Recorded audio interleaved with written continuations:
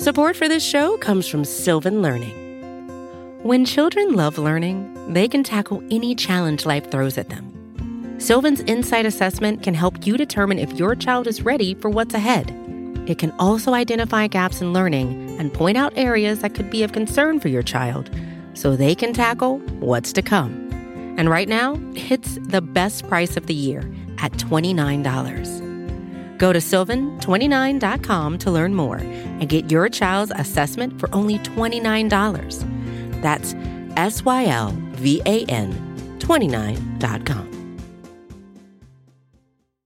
Hello, everyone, and welcome to another episode of Filato on Football here on the Big Blue View Radio Network. I am the host, Nicholas Filato, and if you detect a little pep in my step, that is accurate because the Giants are now 1-3 as they go on the road and defeat the New Orleans Saints 27-21 in overtime. I mean, the Giants trailed 21-10 in the fourth quarter here, and I was thinking to myself, I was down in the dumps. I was sending text messages to friends saying there's no way the Giants can come back, but I was wrong because the Giants offense doesn't necessarily inspire hope. They don't necessarily typically create explosive plays. But in this game, Saquon Barkley caught that pass from Daniel Jones for 54 yards. Daniel Jones ends up getting that two-point conversion with the rush himself. It looked like somewhat of a broken play, but I'll take it. And that brought the score to 21-18.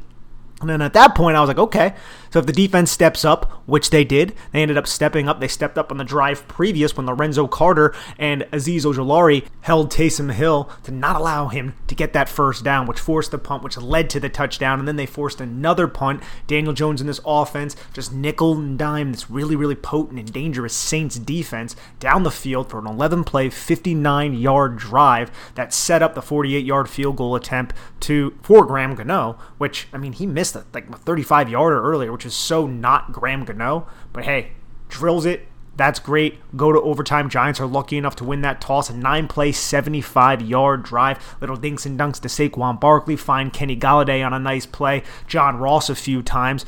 And Daniel Jones, Jason Garrett, Joe Judge, they get their first victory. It was well earned. It was a little concerning on defense seeing Taysom Hill and Alvin Kamara pick up chunk 8-9 gains at points. It just seemed like the defense was missing this physical nature without Blake Martinez there, but they were able to buckle up when it really, really mattered, come up with a turnover, in James Bradbury's case, force a bunch of punts, and it was like a very conservative game plan for both of these teams, more so for the Saints, but both teams also took shots. They wanted to take shots, and they attempted to take shots, and when the Saints hit on that long touchdown pass to Deontay Harris that was called back, they decided to go back to the well with Taysom Hill at quarterback and have Hill throw it, try to catch the Giants off guard, but James Bradbury did a good job not allowing that to happen, coming away with that interception. And it's good. It's good to see this Giants team come into their own and win a football game and show a lot of resilience. I mean, the Giants, just everybody covering the team right now, the entire fan base, everybody's incredibly low, and rightfully so, because the Giants lost 2 games they should have won, against Washington and against Atlanta, which they both just played each other, and Washington ends up winning that game, of course, NFC East, which stinks, but they should have won both those games. So the thought on this Giants team is very, very low, and that's very warranted. But they go on a road in a hostile environment and defeat a team that's offense is not great. Jameis Winston is not the leader of a great offense, but whose defense is really, really good. And the Giants' interior offensive line has Matt Skura starting at left guard. They're not a great offensive line on paper, but they were able to hold up and allow Daniel Jones to have pockets so he can step into some throws and find some of these receivers down the field, because Daniel Jones was slinging. Daniel Jones threw for over 400 yards. He was 28 of 40 for 402 yards and 2 touchdowns, and that interception, hitting John Ross deep, hitting Kenny Golladay deep, Saquon Barkley deep, found Kyle Rudolph for a 20-yard gain. Kadarius Toney heavily involved, and every time they get the ball to Kadarius Toney, you think he can make people miss because the guy literally is like a human joystick. I don't even think it's hyperbolic at this point. 6 catches for 78 yards in this game. You can see Jason Garrett had that play. We've been talking about it on these podcasts, man. He had the play drawn up where we were going to have Kadarius Toney sling the football, have him throw since he was a high school quarterback, but he didn't do it because it was well covered, and that's a precocious trait with Toney, not forcing the football. You love to see that. This is a feel-good win for the Giants, but, you know, it's right back to the drawing board. They're 1-3 and have to go into Dallas to play the 3-1 Cowboys next week, week 5. It's a game that is going to be difficult. Definitely, the Dallas Cowboys are a very, very talented football team with a lot of offensive weapons. Their defense is coming along. Trevon Diggs looks like a true superstar in the making at cornerback for them. But this is a division game. These games are winnable. So if the Giants can get the 2-3 after a win next week, we're talking about a totally different night and day type of feel for this team after week 3 and then after week 5, but there's still a lot of work to do to get to that point. But good win on the road. We'll go over this in more detail on the Chris and Joe show. Ed Valentine will also be going over it as well. So let's dive into the rest of the NFL, give brief synopsis on all of these matchups that happen. But before we do that, let's take a quick break to hear a word from our sponsors. Support for this show comes from Sylvan Learning. As a parent, you want your child to have every opportunity, but giving them the tools they need to tackle every challenge, that takes a team. Now more than ever, educational support tailored exactly to what your child needs can make all the difference. That's why parents have trusted Sylvan Learning for 45 years as the ultimate teammate in their child's educational journey, instilling in them a love for learning and a passion for reaching the next level. And Sylvan's Insight Assessment can identify gaps in learning and areas that could be of concern for your child. It's a 360-degree view into your child's learning that you can't find anywhere else, and helps ensure that your child didn't miss something in school that might put them at a disadvantage in the future. And right now, it's the best price of the year at $29. Go to sylvan29.com to learn more and get your child's assessment for only $29. That's SYLVAN29.com.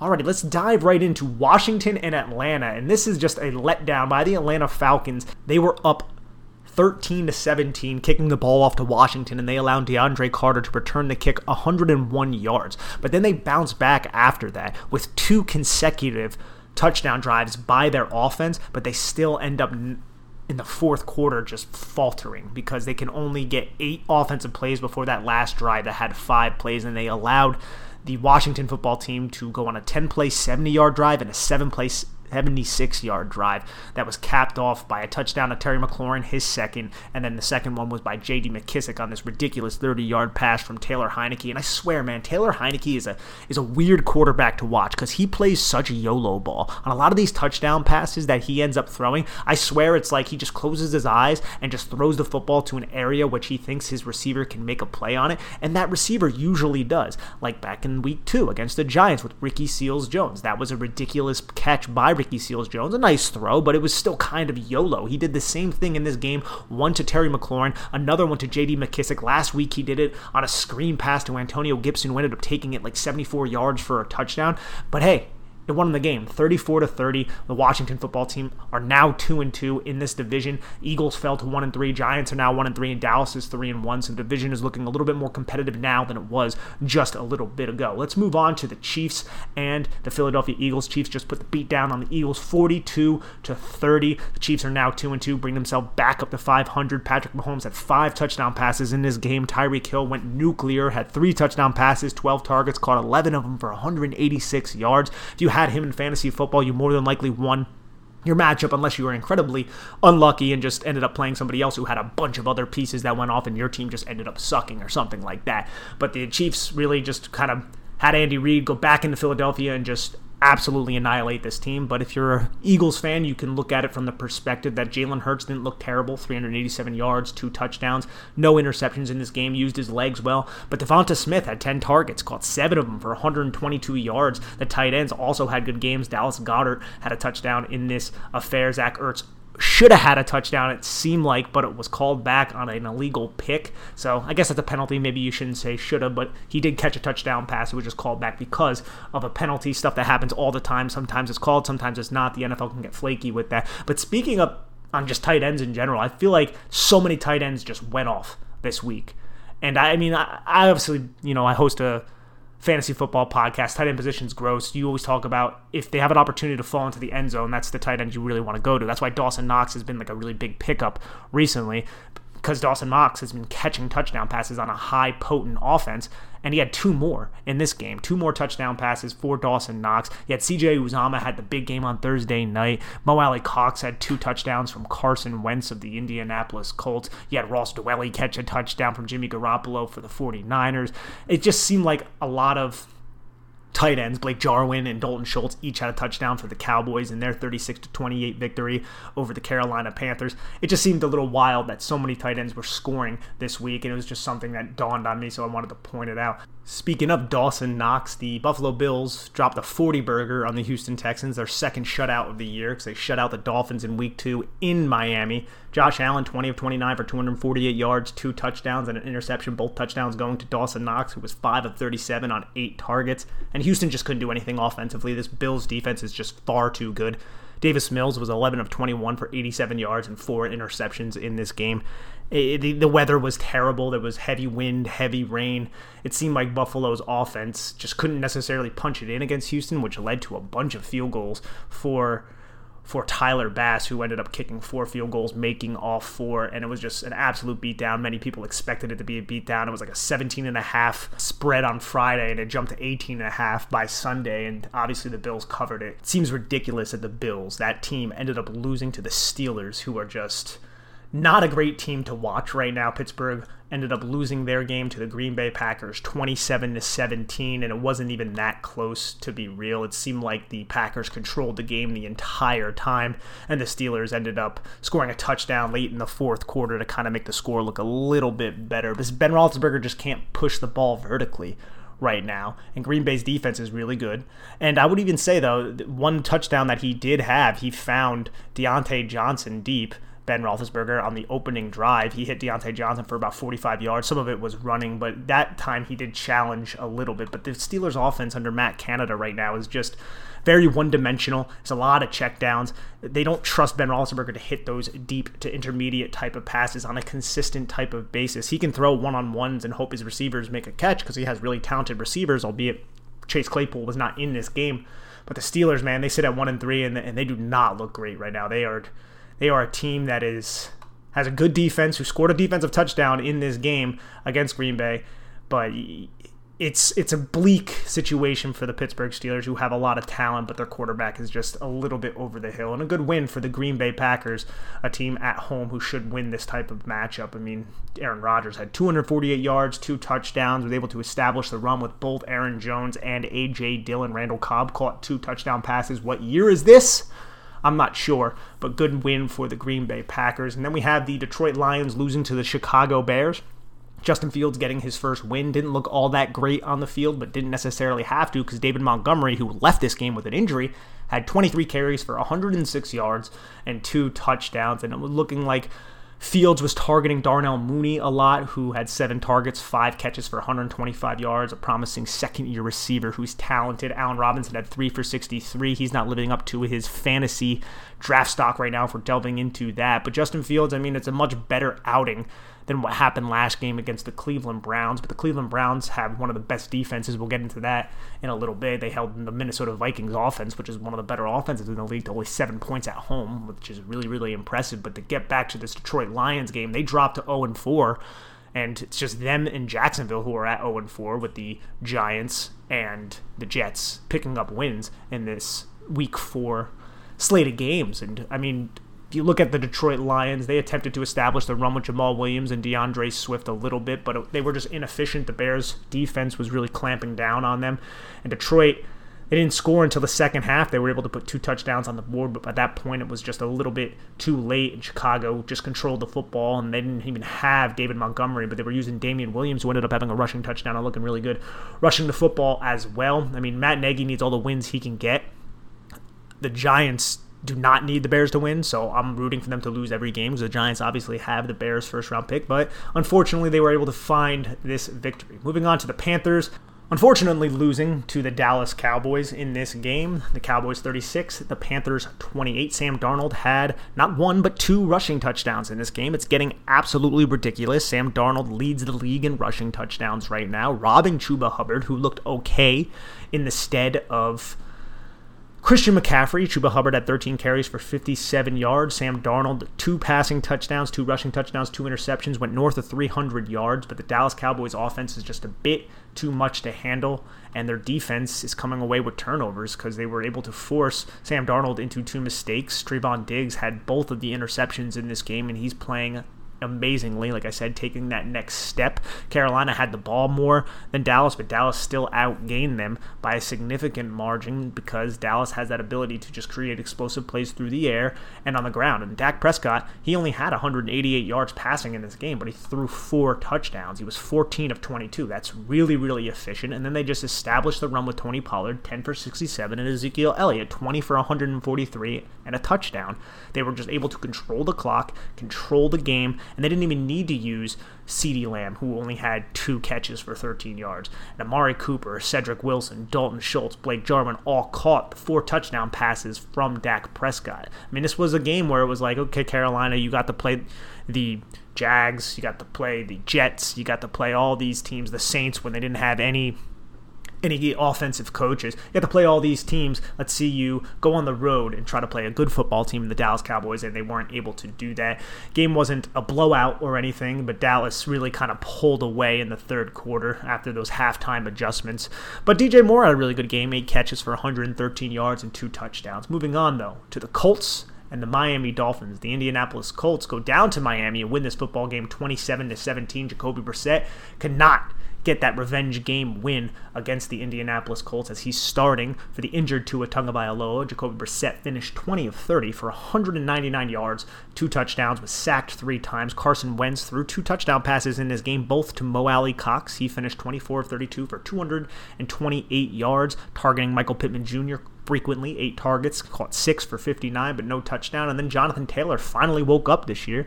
They gave him 16 carries. He rushed for 103 yards and a touchdown. Marlon Mack also played in this game. He's subject to rumors at the moment. A lot of people think he might be traded because he wants a trade, but he ended up playing in this game, which isn't something you always see. Maybe not a lot of people are trying to trade for a running back who's on the last year of his deal, who's coming off of an Achilles injury. Looked inefficient in this game, but still, the Indianapolis Colts get this win. Defensively, they were able to force several turnovers from the Miami Dolphins. Brissett found Mike Gesicki and Devontae Parker, 2 gigantic targets.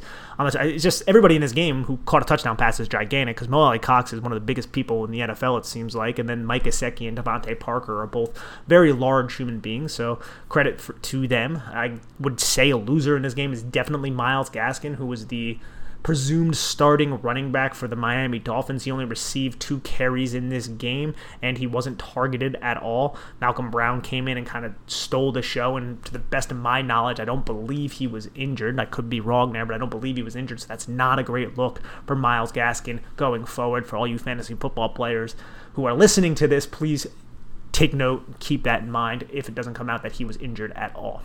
Moving on to the Cleveland Browns taking on the Minnesota Vikings and defeating them at home 14-7. That's just a powerful rushing attack. Kareem Hunt 14 of 69 for a touchdown. Nick Chubb 21 carries for 100 yards, and they just kept Minnesota on the sidelines, and that defense can get after Kirk Cousins. They only had 2 sacks, but watching the game, you could tell Kirk Cousins was really, really frustrated. Dalvin Cook seemed a little dinged up in this game. He came out for a large portion of the second half, ended up coming back in for the last drive of the game, or the last 2 drives of the game, but it was Alexander Mattison who had 10 carries for 20 yards, didn't do all that much. Dalvin Cook only had 9 carries for 34 yards. The only offense that Kirk Cousins could muster was a drive early in the game where he found Justin Jefferson twice for a touchdown. One was called back, but then they ended up getting another touchdown.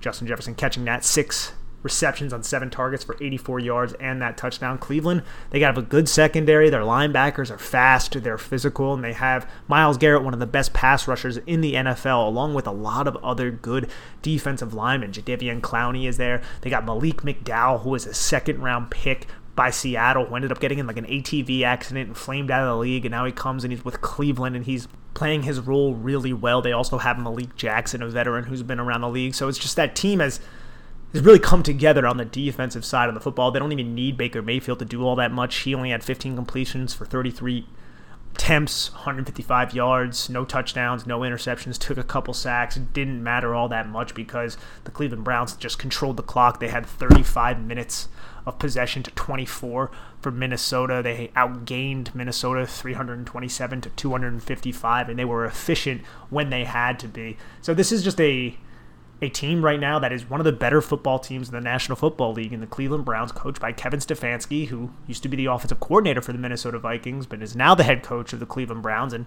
he has this team rolling. He has an identity. It's a true identity. The Browns always live up to that identity. They're going to run the football. They're going to take the air out of the ball, and they're going to allow their defense to rest. And their defense is very, very talented and has developed very well over the last several years. So a 14-7 victory, it's not necessarily a fantasy powerhouse type of win, but it's definitely one that counts. And now they have to travel to Los Angeles to play the Chargers, and the game script can get away from you there. You may not be able to just take the air out of the ball. You may have to rely on Baker Mayfield, so that should be a good game to watch to see exactly what happens and if the Chargers can slow down with Brendan Staley, one of the best defensive minds in the NFL. If they could slow down this really, really efficient and just powerful rushing attack led by Nick Chubb and then Kareem Hunt, who's also just an absolute stud. And then there's this game, man. This game was something because the Arizona Cardinals and Cliff Kingsbury go into Los Angeles, a team that just dismantled the Tampa Bay Buccaneers, the Super Bowl champions from last year. And the Cardinals defeat the Rams 37-20. Kyler Murray, 268 yards, 2 touchdowns. Cliff Kingsbury, this is his first time defeating Sean McVay.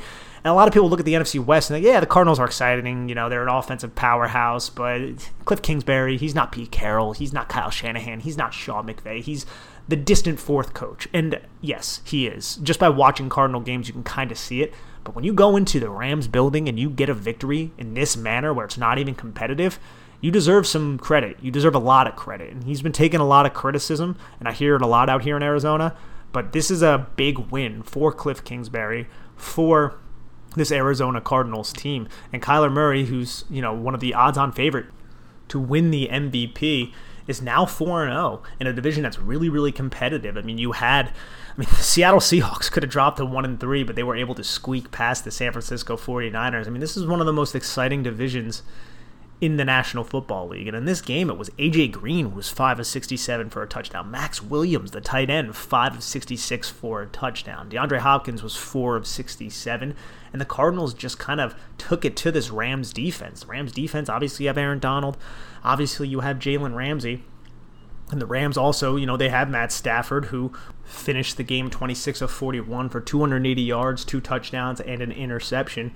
They found Van Jefferson for a touchdown. Robert Woods ended up having a garbage touchdown to kind of salvage his fantasy points. His season has not gone as planned with Cooper Kupp, who's dominating, but didn't have 2 touchdowns. I don't know if he didn't, you know, maybe give Matt Stafford that cup of coffee, although that coffee narrative just didn't really live up to it in week 4 right now.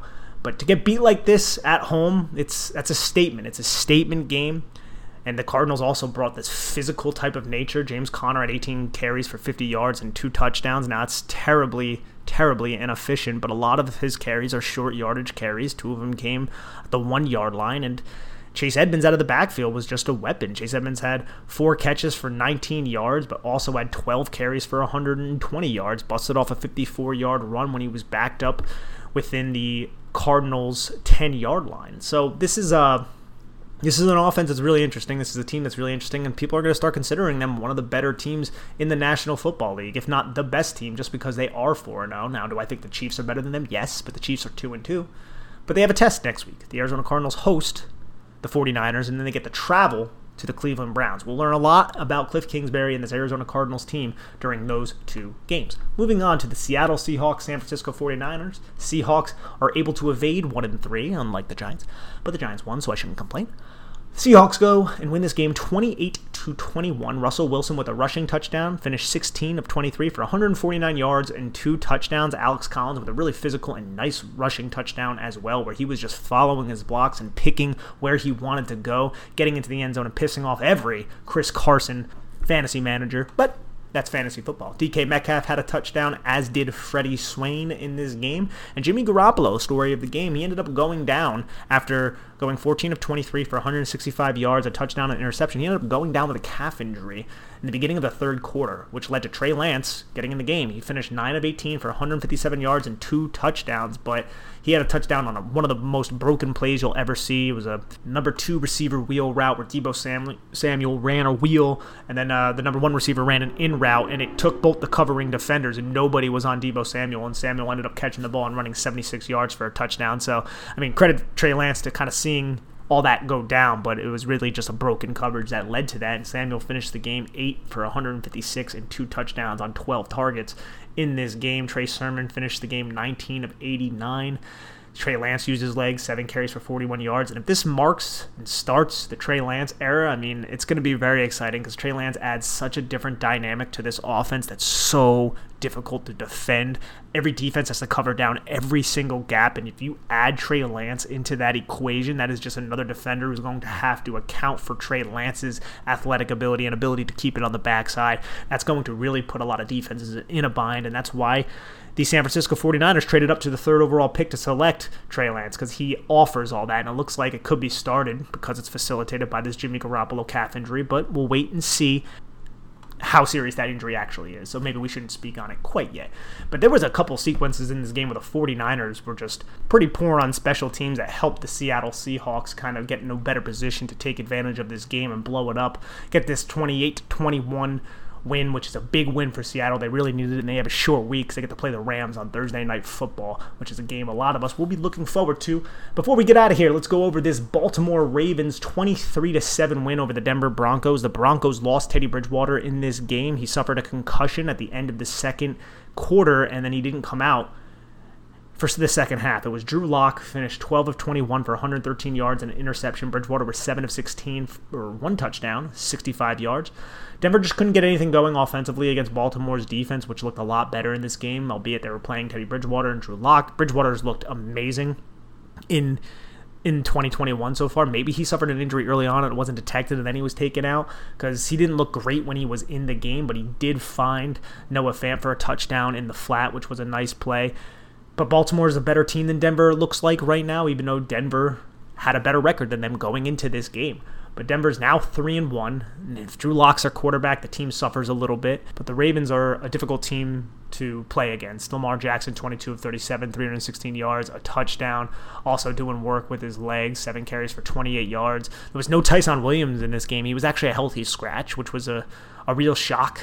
Baltimore went with the AARP running back room of Latavius Murray, Le'Veon Bell, and Devonta Freeman in this affair. And Tyson Williams, the undrafted rookie out of BYU, and he also went to like 2 other colleges, seems to be a healthy scratch. Now, is there an injury that wasn't reported? Maybe, but he seems to be a healthy scratch. Last week he had like 5 touches, but played over 50% of the snaps. So I thought maybe Greg Roman and the Ravens coaching staff just got away from him, but it doesn't seem like it. And we've seen Tyson Williams make mistakes, fumbles, and also resulting in fumbles was his missed pass protection that resulted in Lamar Jackson fumbling the football. That was in week 1 against the Raiders, which led to a loss for the Baltimore Ravens. So it seems like the little mistakes that he's been making, those rookie mistakes, if you will, have led to him finding the bench, which is unfortunate because he's a talented young player, but, sometimes these coaching staffs want reliability and consistency over explosiveness and burst, which is what we saw here. But we'll see next week if he has a good week of practice. Maybe he'll be back.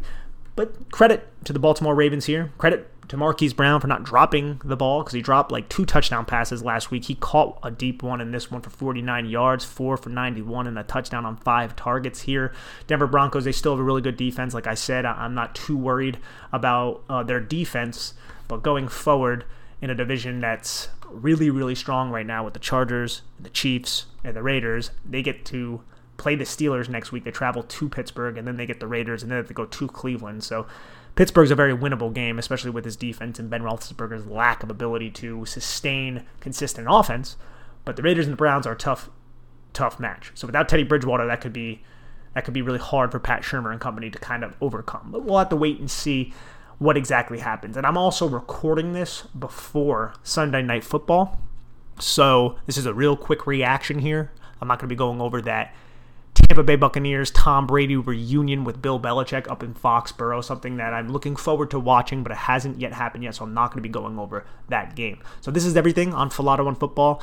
Big win for the New York Giants, bring them to 1-3. There's still a lot of work for this football team to do, but the fact that they showed resilience in the face of adversity, down multiple scores here, that says something about the coaches, that says something about the nature of this team to battle back in a tough environment and make a win. And I don't even think the coaches were perfect in this game. Joe Judge is still a very, very conservative coach. You can see that. I think contextually it makes sense at times. Other times you wish he would be a little bit more aggressive. But either way, the team gets a win here. Jason Garrett did a good job adjusting his personnel without Darius Slayton, without Sterling Shepard. They found a way to win a football game. They found a way to come back. They found a way to get it done in overtime. So good for the New York Giants. Don't celebrate too long because it's a long season, as I've said already. Anyways, this is Nick Falato signing off of the Big Blue View Radio Podcast. This is Falato on football. Hope you guys all enjoyed this show. Please rate and review.